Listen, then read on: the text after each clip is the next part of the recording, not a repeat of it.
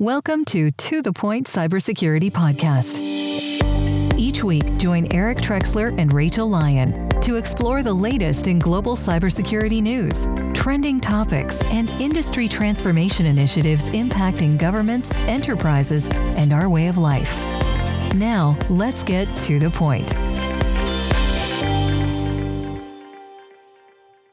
Hello, everyone. Welcome to The Point Podcast. This is another special episode where you get to hear from my co-host, Eric Trexler, and me, Rachel Lyon. Eric, this is exciting. It is. I was about to chime in with, and my co-host, Rachel Lyon. I love this. I know. Why haven't we done this sooner? It's crazy. Life consumes things and you get busy and you forget to just chat amongst each other. I think in COVID, sometimes we forget, like even with friends and acquaintances and everybody else, take some downtime and just talk to people. I love that. But we've had a common theme on that point too, right? Mindfulness, right? Taking the time, being in the moment. I like that. I'm glad we're doing that today. It's about mindfulness, but it is a cybersecurity podcast, and we've got a couple of topics we were going to hit. Yes. What's on the plate? Well, okay, so let's talk about ripped from the headlines. I was reading this fantastic article in Tech Republic, and they were saying that cybersecurity spending is going to hit $150 billion this year. And just for context, Eric, just even $100 billion $1 bills laid end to end measures 9,690 miles. Or this would extend around the Earth 387 times. I was going to say, I need a visualization there because 9 million and so many miles. I mean, I think that's about halfway to the moon, but I'm not sure. Or you could say 100 billion is like 1/3 the size of the state of Rhode Island if you were to put all of these bills end to end. I mean, it's significant. Not the length of Rhode Island, meaning we could stuff Rhode Island? Right. Or yeah, it was, those are square miles. So it'd be 400 square miles if we're doing the Rhode Island example. Okay, so the moon is 238,900 miles. Couldn't tell you on the kilometers. It's more in kilometers for the Europeans and the metric-oriented people. But, yes. Okay, so we're not quite a tenth of the way to the moon with those dollar bills. Not quite, but it's a lot of money. It's a lot of money, and it's a 12% increase, 12.4% increase from last year, which is crazy, How much again? It's 150 million according to Gartner? Billion, 150.4 billion this year. Oh, billion, yes, I forgot B, not M. So I don't know if you remember the podcast when we had Katie Arrington on, but both she and General Alexander, who used to be the 4-star running NSA, who's now the CEO of IronNet, have stated that the U.S. is losing up to, and it's probably more now, if the data was right, $600 billion a year in intellectual property due to cybersecurity theft, which is actually approximately 4 times what we're spending. Right. That's crazy. That is crazy. But 4 Rhode Islands. That's almost a Connecticut, maybe. Can I tell you something else that what surprised me about this article is that cloud security last year was the lowest spend. And this year it's again trending as the lowest spend. It's kind of remarkable. That all we did was talk about cloud last year, right? Digital transformation, accelerating your digital transformation in the cloud. But then you see the spending here relative to everything else. And it's the smallest by quite a sizable measure. Yeah, we should link to the Tech Republic article in the show notes. Absolutely. I think when you actually, I'm not going to read the sheet of 10 or so segments in the market for security, but when you look at it and you see security services are going to be $73 billion, billion in 2021, and cloud security is going to be 841 million. You're like, whoa. It's a huge gap. Yes. Huge gap. 90 sometimes. Yes. Right? For security services. Those are people doing the work, where cloud security is so small. I think what that says, Rachel, is it reinforces all the discussions we've had on this podcast over time. People are moving to the cloud, but they're leaving security behind. right? Well, it's easy to sign up. Exactly. And I think what a lot of people don't realize too, security after the fact, is not a bueno way to go forward.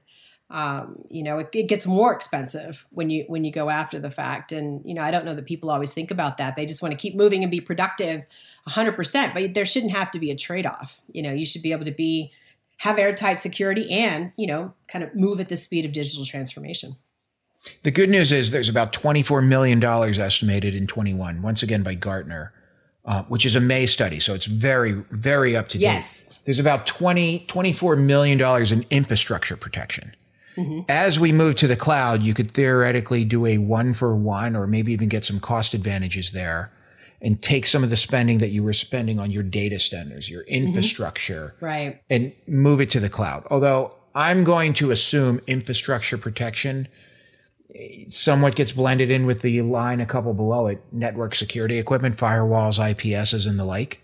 Right. I mean, I put that in there. If you put that in there, you've got $40 billion, excuse me, I'm back on the big D. $40 billion of protecting your castle walls, if you will, when the adversary is always getting inside. That is crazy. Crazy. I have to believe, it's great to see the spending, right? It's great to see cybersecurity being prioritized now. But I would imagine, there's so much to do.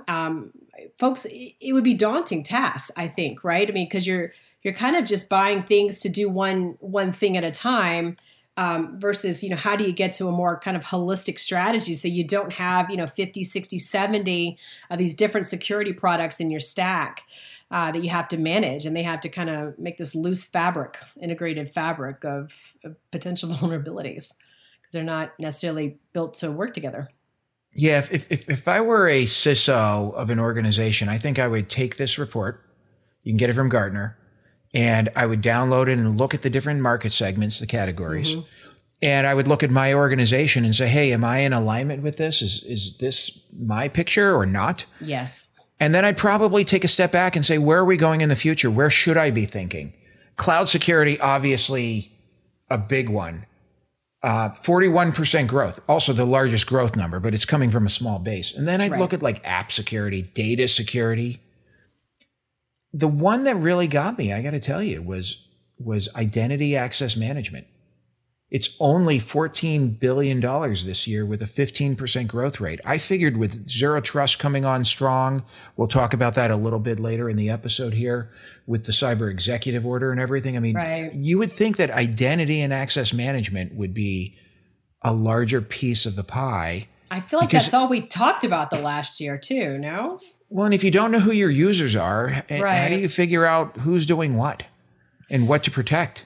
Well, exactly. And, the other thing I think about too, kind of keeps me up at night is, when you've had to hire virtually the last year, you're not meeting people in person. I think, we're just starting to have, kind of socially distanced in-person meetings again. But, how do you know the people you hired are really who they say they are? And I wonder what they're doing. Yeah, exactly. And in the years ahead, are we going to see, a ramp up in intellectual property theft? As a result, I saw that article about the FBI agent who had been bringing the confidential documents home for 17 years or something like that. A very long time. Out in Kansas City. Mm-hmm. Yeah, that just broke too. Yeah, that's scary. So, but the other piece, and I know we want to stay optimistic here, consumer security software, the lowest growth rate at 7.4%. We're talking only $7 billion there, right? So those are people who are working from home where the industry is spending money to protect the consumer at home. Those are your Nest, your Nest thermostats, your IoT devices, everything that's being connected. We're proportionally spending a lot less money to protect the user at home. Yes. But they're probably connecting to work networks from home with some of the same devices, I'm betting.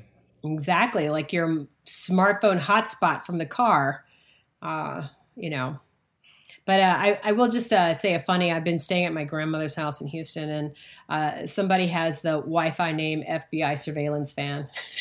Oh, yeah, I've seen those a bunch. Yeah, there's always humor here. Always humor. Always humor. But I think you had another topic that you wanted to dig into, yes? Well, it came from you. You sent a report, a CBS News report, about 465,000 open positions in cybersecurity nationwide in May 2021, according to CyberSeek. Can I tell you, Eric, I think it was that same number back in 2017 when I was started working at ForcePoint. No, it was lower. It was in the 300s. Was it? Okay. Yeah, I remember. I periodically go to CyberSeek. The number is growing. Right. Which means the opportunities are growing. So many opportunities. Okay, so here's what I saw though, and I don't know how people aren't grabbing onto this. So you could take an 8-week online course. And you could get, an entry-level job as a pen tester, a network security engineer, or an incident response analyst. And these jobs pay up to $90,000 a year for an 8-week online course. I think, how could you not give that a run for its money? If you're kind of hedging on what you want to do, you're coming out of college, you're not sure. I mean, that's a pretty nice salary. And it's a hot industry that's, going to only getting bigger. I don't understand why people aren't jumping at the chance to come over to cyber. It's a lot of fun. You're never wanting for things to do. I think they don't know it. They don't understand. I was talking to some contractors at the DHS level a couple years ago, and I was talking about my now 23-year-old son, who was probably 19. He was in college at the time, and they were like, have him drop out. He'll get $60,000 to start with us. I'm like, he no experience here, guys. Right. He doesn't need experience. We'll teach him everything. He just needs to be able to get a clearance and want to work, and he'll move up through the stack incredibly quickly. Wow. And I'm like, you've got to be kidding me. There's a 19-year-old kid right out of school, That's 1 year of college he was in his first year of college at the time. And the jobs are incredible. This is a classic supply and demand problem. Exactly. Right? Exactly. I mean, we don't have enough people. We don't have the right people. We're willing to pay and train. And I think that is a good news story, because we do need more diversity. We do need more people. Yes. I did link because I wanted to go and look at what is the geographical placement of these jobs. All you have to do is go to cyberseek.org.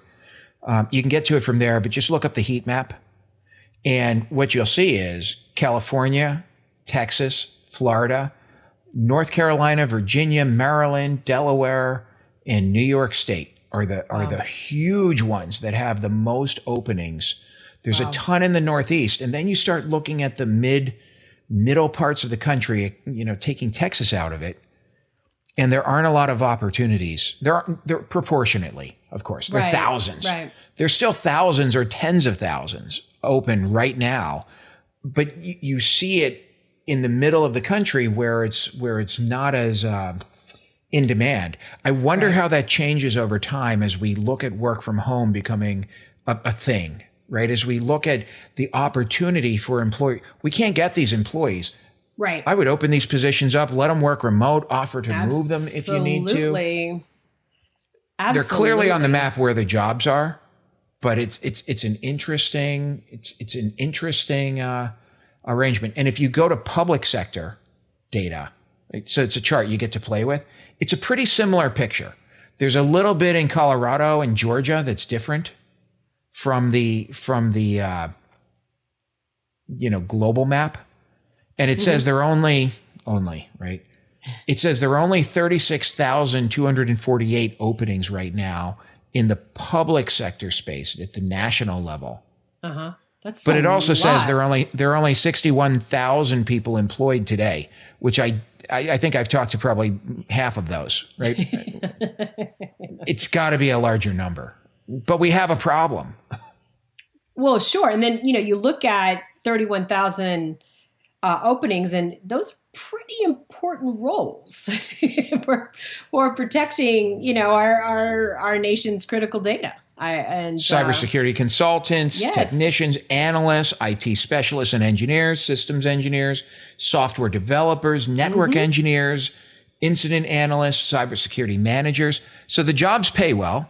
Yes. Little bit of education to get started. You get a lot of OJT. You can take continuing education while you're in. Yes. And we don't have enough people. I know. Great opportunity. Well, why is that? I mean, do you think I know there's been a lot of advances, with STEM education and, building awareness there. Do you think it's just they're not hearing about it still, and when they're young, or you're not playing on the playground thinking, I want to be a cybersecurity engineer, or an astronaut or a vet? Are they just not getting that kind of exposure? I think there's a generational component. If you go back, what's the prior generation? 20-year gap typically? I think from so. Generation to generation in the Ish. 20, right. 25 years. Mm-hmm. Go back 20 years and think about the chatter we had with cybersecurity. Right? We really weren't talking about it. No, We've been talking about it, but the kids, I mean, I've got a doctor, I've got another kid trying to figure it out, and I've got a 13-year-old who loves math and science, but he doesn't know what he wants to do. He just doesn't want to do what dad does. Right. But we just started talking about it with my doctor, who's 27 now. He's a military officer. I was in the business. I was in IT. I was in cyber when he was in high school and trying to figure out where he wanted to go.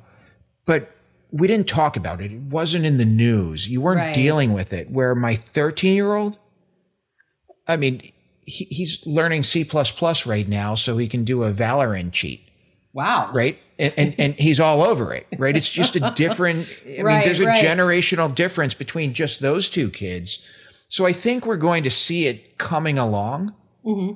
Yeah. I've been doing government cybersecurity for quite a while now. And one of the things I've seen is the senior leaders on the civilian side, on the DoD side, they didn't grow up in this space necessarily. Right. If you're an Army general, and I want to talk about that, but your goal was to command an infantry division or something like that. And you came up through those ranks. If you're in cyber now, you may have come up typically through communications or something else. But there was a good article. I'm going to transition us quickly, if you don't mind, in Defense One this week. Yes. Army generals are not prepared for the future. I mean, talk about clickbait, talk about an inflammatory title. Yes. But I think there's something to it, and I'm going to extract out the Army component for a minute, and let's look at government leaders. Aren't necessarily prepared for the future, right? So the article talks about, it's a Harvard Business Review study from 2018. More of the top 100 CEOs, so this is non-government CEOs, have engineering degrees than MBAs. Wow. So more technical than business oriented. There's a Boston Consulting Group top 2020 list in there. Where in the top 20 most innovative private sector companies, roughly 65% have STEM undergraduate degrees. 30%, almost a third, have graduate level STEM degrees. Wow.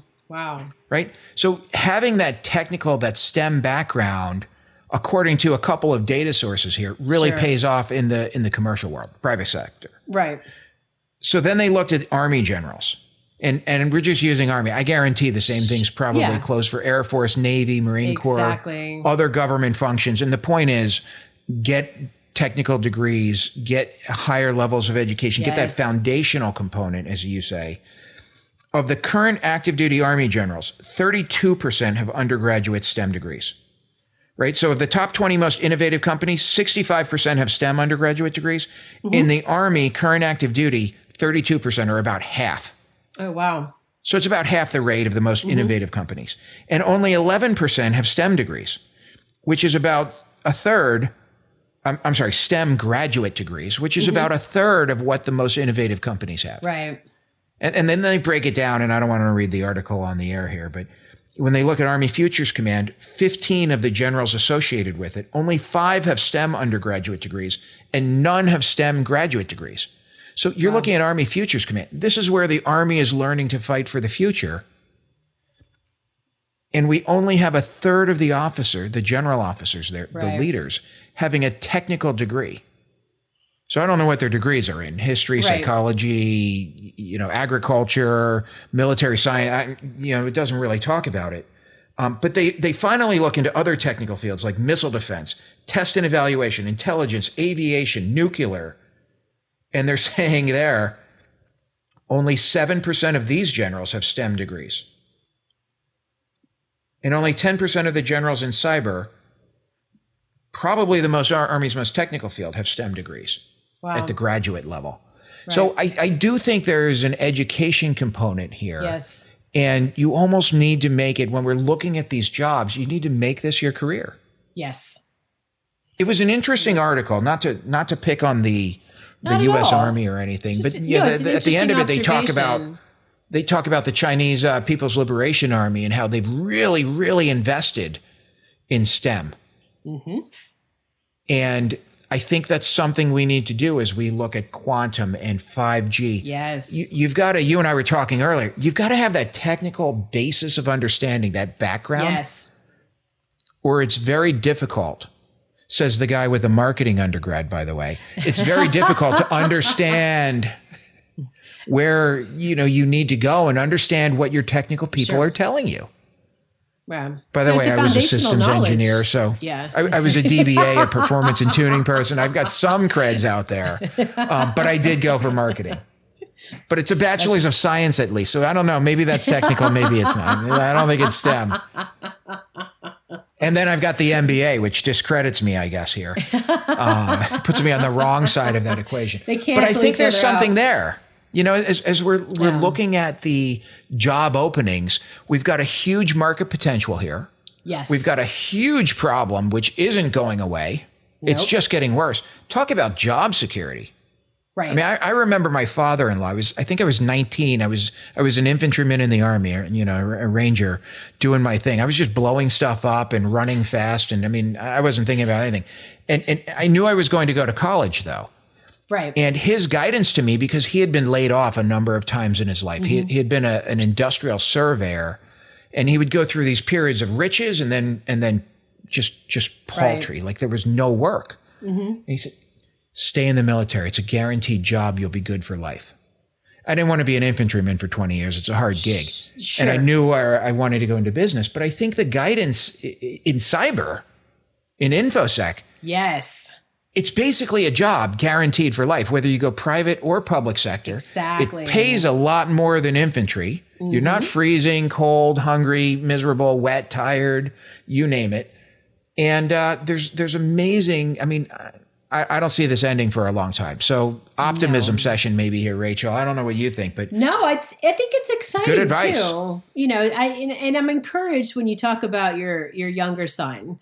And I think them seeing all the headlines of everything going on in cyber and, we're all kind of looking for some kind of answer or, kind of that rainbow through the clouds, to kind of help us get ahead of the threat. And I think that's it's going to take these kids that grow up where they're already thinking about these things inherently. I think that's how you can get ahead of the threat eventually. So that's really encouraging. I hope so. I mean, I was not a programmer, but I bought a Commodore 128 because it was twice as good as the Commodore 64s, which were really popular when I was like, I don't know. It was a long time ago. I was probably 12, 13. Mm-hmm. And from that time, I had my own computer. And then I started building x86 computers and everything else. But that kind of, that technical underpinning, even though I don't have a STEM degree, just marketing and an MBA, it led me to, first of all, my mom said, you will be a salesperson, which I resisted. But then I collapsed and fell into sales. And I love it because I love talking to customers. But I think that technical underpinning kind of led me to use that skill set. Absolutely. And I bring this up because I was a relatively small subset back in my day. But I think the kids today are very technical. I've seen it across my three. The younger one is so much more technical than the other two because he started younger and he's comfortable there and he likes it there. Yes. And I think he's going to be more inclined to look at rocket science or cybersecurity or cloud computing or something. At a minimum, let's say he goes and gets a marketing degree and he moves into marketing. He will be more technical savvy than his brothers because he started early and he's very comfortable there. Exactly. And I think that'll help us in the long term. I agree. That's what I'm saying. I think this generation coming up, I'm excited to see what they bring to bear. I think it will be a good thing. I really do. We need it. We need some good stuff. That's for sure. So we had an executive order come out. We won't spend a whole lot of time on that, but yes. they put out a whole bunch of mandates within 30, 45, or 60 days. Yes. We're going to see the entire U.S. government change. There's supply chain considerations there. Hopefully the government can drive. They're a relatively large purchaser of IT equipment. Yes. And technologies. And it's not just that, actually. If you're a lawn mowing company contracting with the government, theoretically you have to look at how there's going to be some components in the supply chain there and Yes. FAR requirements. So hopefully the government's moving the needle a little bit here. And then the last thing I wanted to talk to you about is something you're very good with. You're familiar with is RSA. The conference happened last week. Did anybody notice? That's a great question, Eric. It was an all virtual conference. So not just anybody could go. Just like years past, you had to have an RSA pass to access any of the sessions. It had to be like you had to pay for it. Yes. You'd either have someone give it to you. It wasn't free. No, and I only had a sponsor pass, which meant I couldn't even watch our sponsor sessions. Really? Okay. Yeah. I always knew RSA. RSA to me was always the show, going back even a decade, where you went and it was a vendor show. You saw what the themes and technologies were, and you got to meet all your friends who hopped around from job to job to job all the time. Yes. And you hadn't seen in a while and connect. Hey, how's it going? What are you working on? Oh, I'm working networking, on yes. sandboxing or network security, whatever, cloud security this year, the big themes. And you got to connect. There weren't as many customers there as most people would think. No. I mean, the virtual booths, it was very little traffic, unfortunately. This year. Yes. But you couldn't even connect. If it was a show for the vendors to see people and recruit and meet people, you couldn't even really connect with people. Exactly. It made it very, very difficult. But what is that platform to do that today? That would enable that kind of, kind of Facebook? Personal interaction. Yeah. LinkedIn? I'm seeing it more go there. But you would spend in a traditional year, how much time would you spend leading up to RSA to make sure that everything is perfect? I don't know, hundreds of hours. You literally would spend hundreds of hours prepping for. You led the ForcePoint RSA charge. We did a podcast on it last year. Yes. If anybody wants to listen to what Rachel did at a typical RSA, I don't know the number, but go back about a year or two. I'd say March. Yes, early March. Well, it was March because COVID was kicking off and we didn't know. March of 2020, and you can hear Rachel Lyon being ambushed by myself on the podcast on what a day in the life of setting up for and dealing with RSA is like. How many hours this year? A lot less. I spent most of my time, putting together our sponsor sessions and our keynote. We had an amazing keynote with our CEO, Manny Ravello, which people only can session view. I watched. Yes, they can watch it on our YouTube channel, ForcePoint YouTube channel. It's available. That was a really great conversation with journalist Georgie Barrett. So highly recommend that. But yeah, it was hard. I mean, there was we had an accepted talk that I wasn't able to watch with my sponsor pass, unfortunately. So we're trying to figure out how do we make these videos available after RSA. And so I think they have to sit on the RSA platform for 60 days, and then we may be able to get access to them. Folks can, a broader audience can see it. So it's something though. I mean, at least we'll get a replay, but as virtual conferences go, it just wasn't not where you want to be for the virtual booth, at least this year for sure. I think people are just exhausted with the virtual everything. Like you just want a little physical. I don't know. I had several friends who were speaking and I couldn't watch them. They were like, "Hey, come to my keynote, come to my talk." And I couldn't get in. Yep. I know. That was disappointing because when they're virtual, you feel like almost everybody should have a chance to watch it. Should be free, right? Kind of like a missed opportunity. Yes, exactly. Because we've already paid our sponsor dollars. So, the money's been paid. So why not open it up to a broader audience? And, I think that gets to your, we're talking about the cyber skills and jobs opening. I mean, imagine if you had all these great cyber thought leaders were at RSA having these amazing talks. And if you open those up to the public, I mean, just imagine all the people, a great idea. That could spark ideas for them or inspire them, or, they find cyber through those videos. Because, I mean, the lineup they had just on the keynotes alone was really remarkable. And, but, it's not how it is, at least right now. I'll be interested to see the numbers. What do you think for next year? I mean, we're back in person, I'm assuming. Yes. And we're going to have tens of tens of thousands of people there, or did the gap year here, does it hurt it?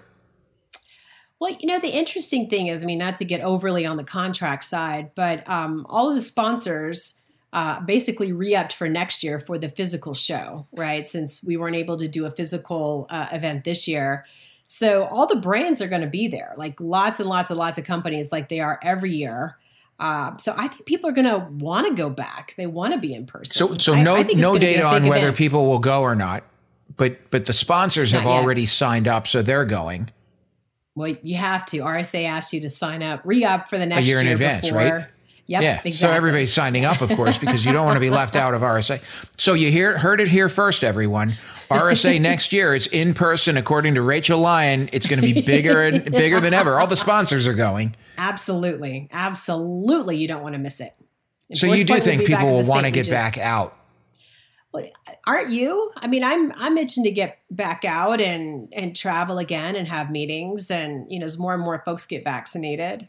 Oh, absolutely. I'm excited for that. And I think people are hungry for that. So I'm hopeful that next year, I think it's February show is when it's happening. I don't have the dates, but I guess I should put them on the calendar because I think I'll be there. I think it's a week after our sales kickoff. Okay, so next year in February, we've got RSA back at the Moscone Center. Rachel's announced it on their behalf. That's right. It's going to be big. Get ready. Well, it'll be interesting to see if people actually tuned in or if they tuned out. Yeah, agreed. But I think to your point, right? Everyone's a little zoomed out, but they're exhausted.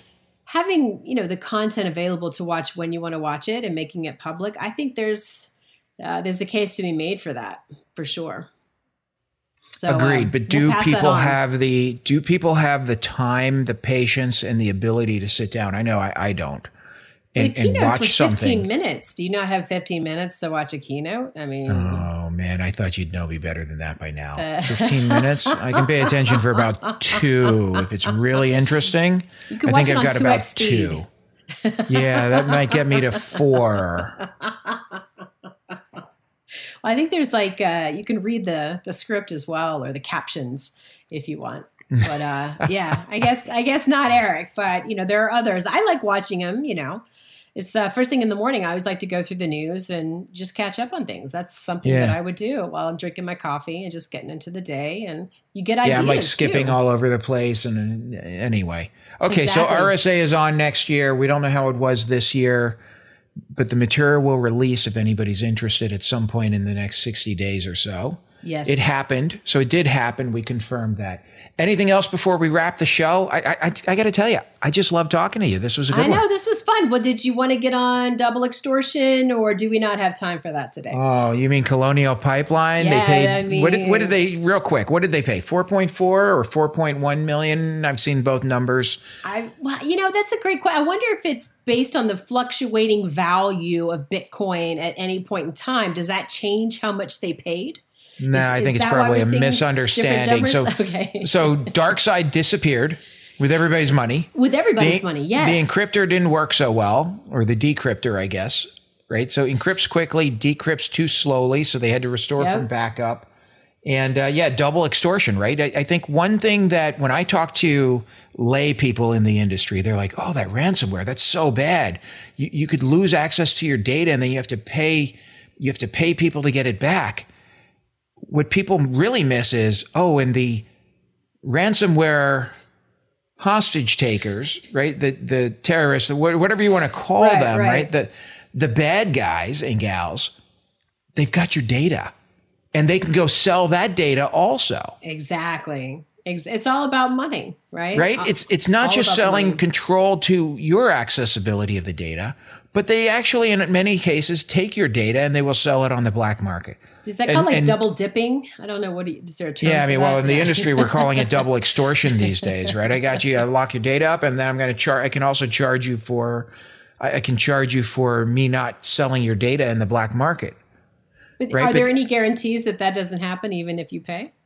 We're dealing with criminal enterprises. Are there any guarantees? I mean, that's what are the guarantees in life? You're guaranteed to die at some point, and that's about it. So no, there are no guarantees. It sounds like there's a ransomware gang court, though, like a ransomware court of law.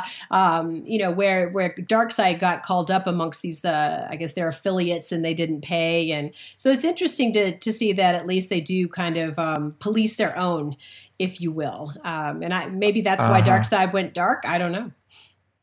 I think it's very loose. My wife and I are watching Godfather of Harlem right now. Oh, nice. And you can see the Italian mobsters back in the 50s and 60s. You know, they're aligned and they're for each other, but they'll screw the other family over if they can get away with it or think they can. I think we got the same thing here in the criminal world. Right. You know, you're best friends until somebody better comes along, some better opportunity.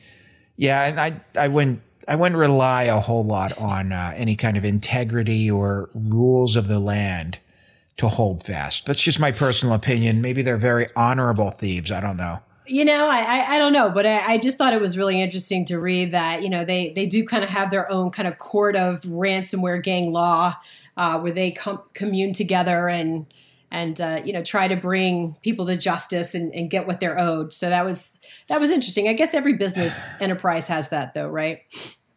Something's better than nothing. I wouldn't count on criminal law in this case being, you know, the criminals enforcing their own code of conduct. I don't know.